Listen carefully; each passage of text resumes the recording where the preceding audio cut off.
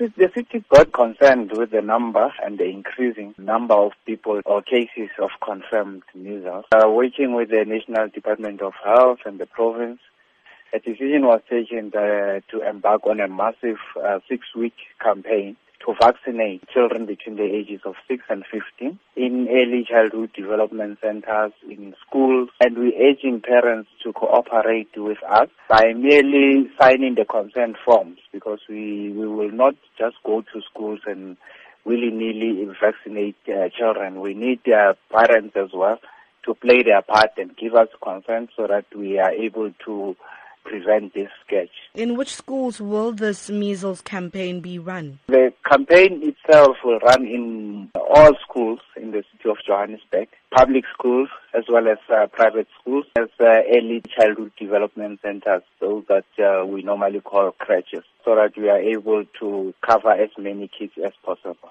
How are you encouraging parents to vaccinate their children? Through our social workers, we engage with communities, with parents, because in some cases where we found this to be happening, it's really in areas people who raise issues of religion as a stumbling block.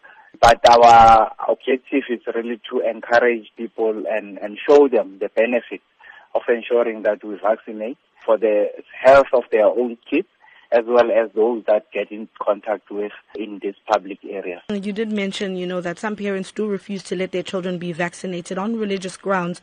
And what would you say to that parent to encourage that parent to get their child vaccinated? We know it's a struggle, but we will endeavor in our power to make sure that we show the benefits of a child that is vaccinated. But what tends to happen at times because of that, you find that because the child is not vaccinated, the child falls ill and the child loses a lot of time, schooling time, because they have to be off the school premises. But we encourage parents not to allow the situation to deteriorate to such an extent that the child falls sick and they can't be able to participate in the educational activities.